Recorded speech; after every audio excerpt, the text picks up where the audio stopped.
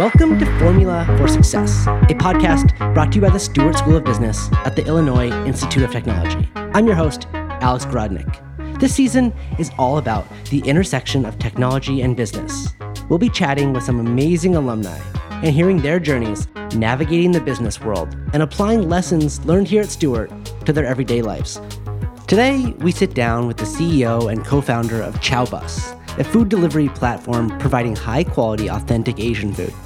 In this conversation, we'll hear how Linxin, a graduate of the Stuart School of Business, chose to focus on customer and partner relationships as his bedrock for success, and how surrounding yourself with the right team can make or break a company.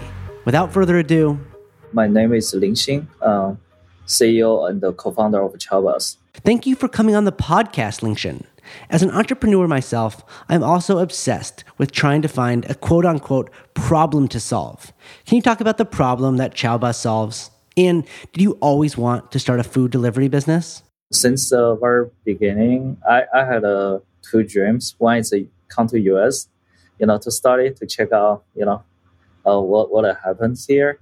And the second is to start my own business. So I'm pretty sure that I'm going to start my business. So that's why in the school, I just try to find an opportunity. Then I found out this opportunity is like when I tried to order food delivery, I just found out so many restaurants, they are not on any platforms. And I thought maybe I can build my own platform to serve these underserved restaurants. That's how I got started. Yeah. That is very impressive. And were you doing this all by yourself? I had an original idea. And I started, and later on, I found my co-founder. And at that time, I was just having a website, and my co-founder helped build the app. And later on, we just keep iterate our product and launch the new product. Okay, so you started the company and then brought on a partner who had diversified business skills. Amazing. This is such an important attribute to look for when building your team and or company, and one which is too commonly overlooked, if you can believe it. So how has Chowbus evolved since you initially created it, and what separates Chowbus from its competitors today? Yeah, we start with, we call the shuttle idea. Basically, for the same people in the same building or university campus, you can place the order before 11 a.m., and you can get it delivered for $1. And it was primarily for lunch. And later on, we found actually people really like on-demand delivery. So then we pivot and to do the on-demand delivery. And later on, we just keep thinking about what the customer want. Like we have a Chowbus bundling. Basically, you can order from different restaurants for one order, for one delivery. No one is doing that. And also, we probably the first platform to launch the membership program.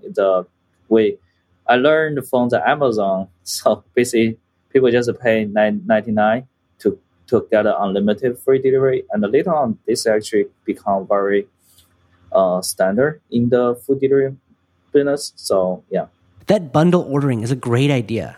I didn't even know that was possible, but I can absolutely see how beneficial that could be, especially for groups or families. Everyone has their own idea, great idea. I think eventually it's all about the execution. So I couldn't agree more. So why do you think your execution of your great idea has been so successful? Our company is very product driven. And I think eventually it's all about the product and the service, right? Now, why people use you, what kind of a special value proposition for your customers. For us, we have so many, exclusive, high quality Asian cuisines, and you cannot order from anywhere other place.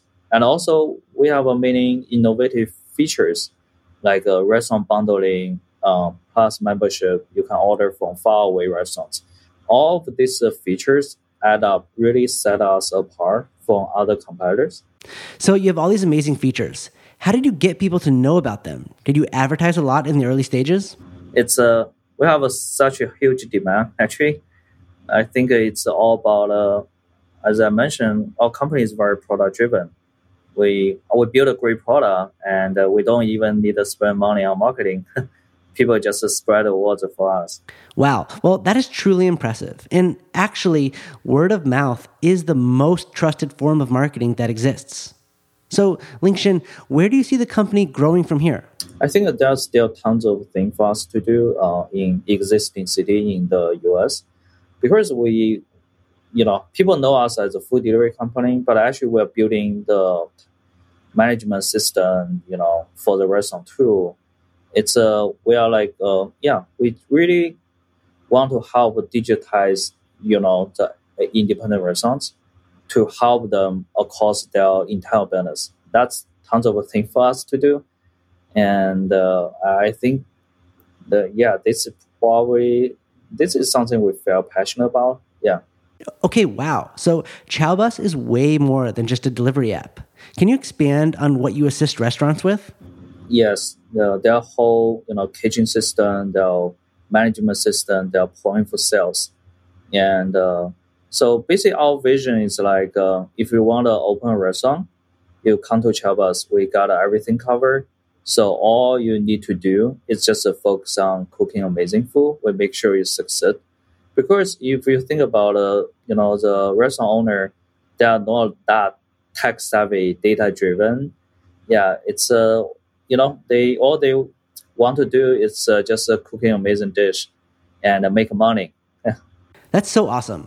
So Chowbus can take care of all the technical and administrative tasks involved in running a restaurant. This brings us full circle to the importance of finding a partner with a diverse skill set.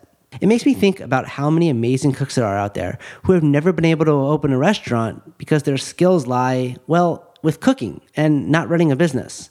Now, regardless of how amazing your partners are or your ideas might be, inevitably, running a business will have its challenges. How do you face those challenges when they arise? I always say there are thousands of reasons to give up, but only one reason to keep up, which is I'm still love it, right? I remember there are 2 times we almost run out of cash, and then the next month the money came in, and it's also the hard times we had last year to scale as a company. At some moment, we may think we may not make it, but people staying, they fight together. Then actually, we're coming out stronger, growing even faster than ever.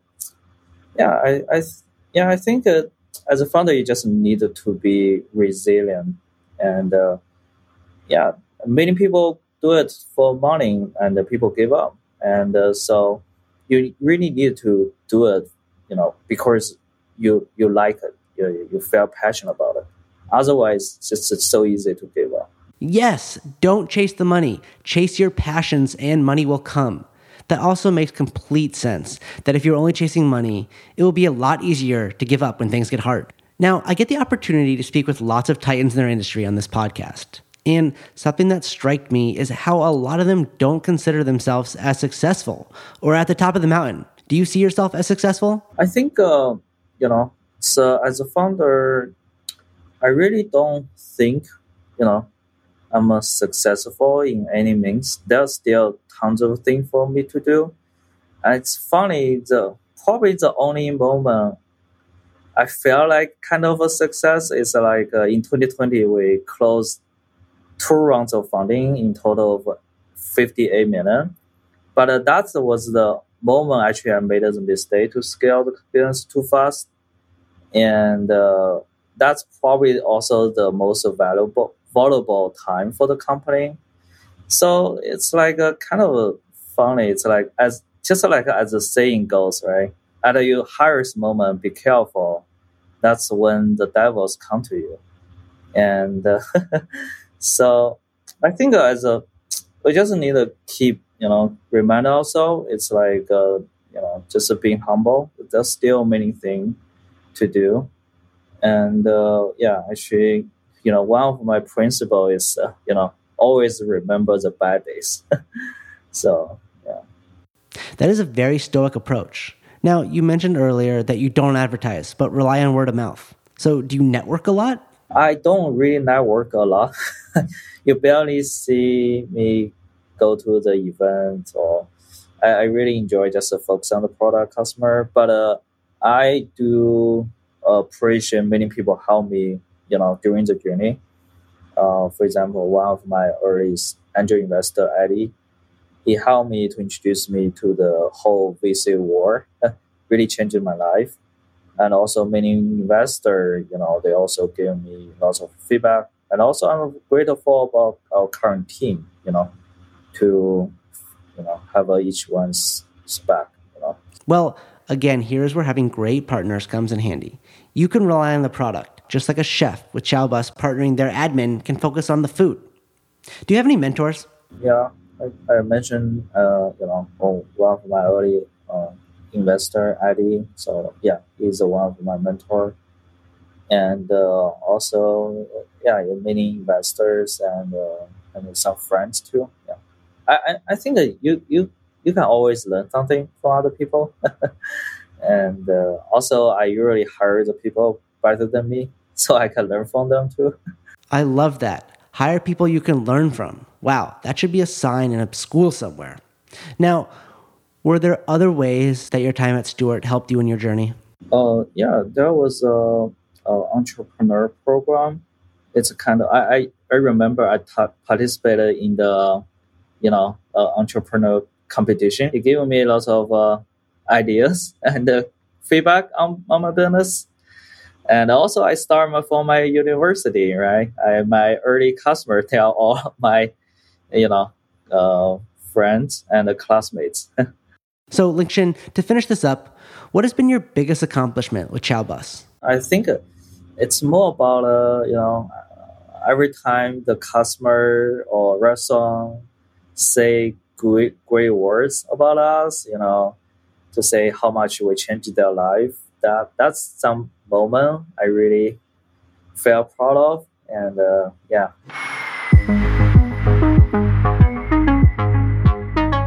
What struck me most about this conversation was how selfless Linxin is in his approach. It is the happiness of his customers and his partners that brings him the most joy. He celebrates and relies on the expertise of those around him, and he is not too proud to admit when something might not be his forte. It is this exact formula that is also intertwined with the DNA of Chowbus itself.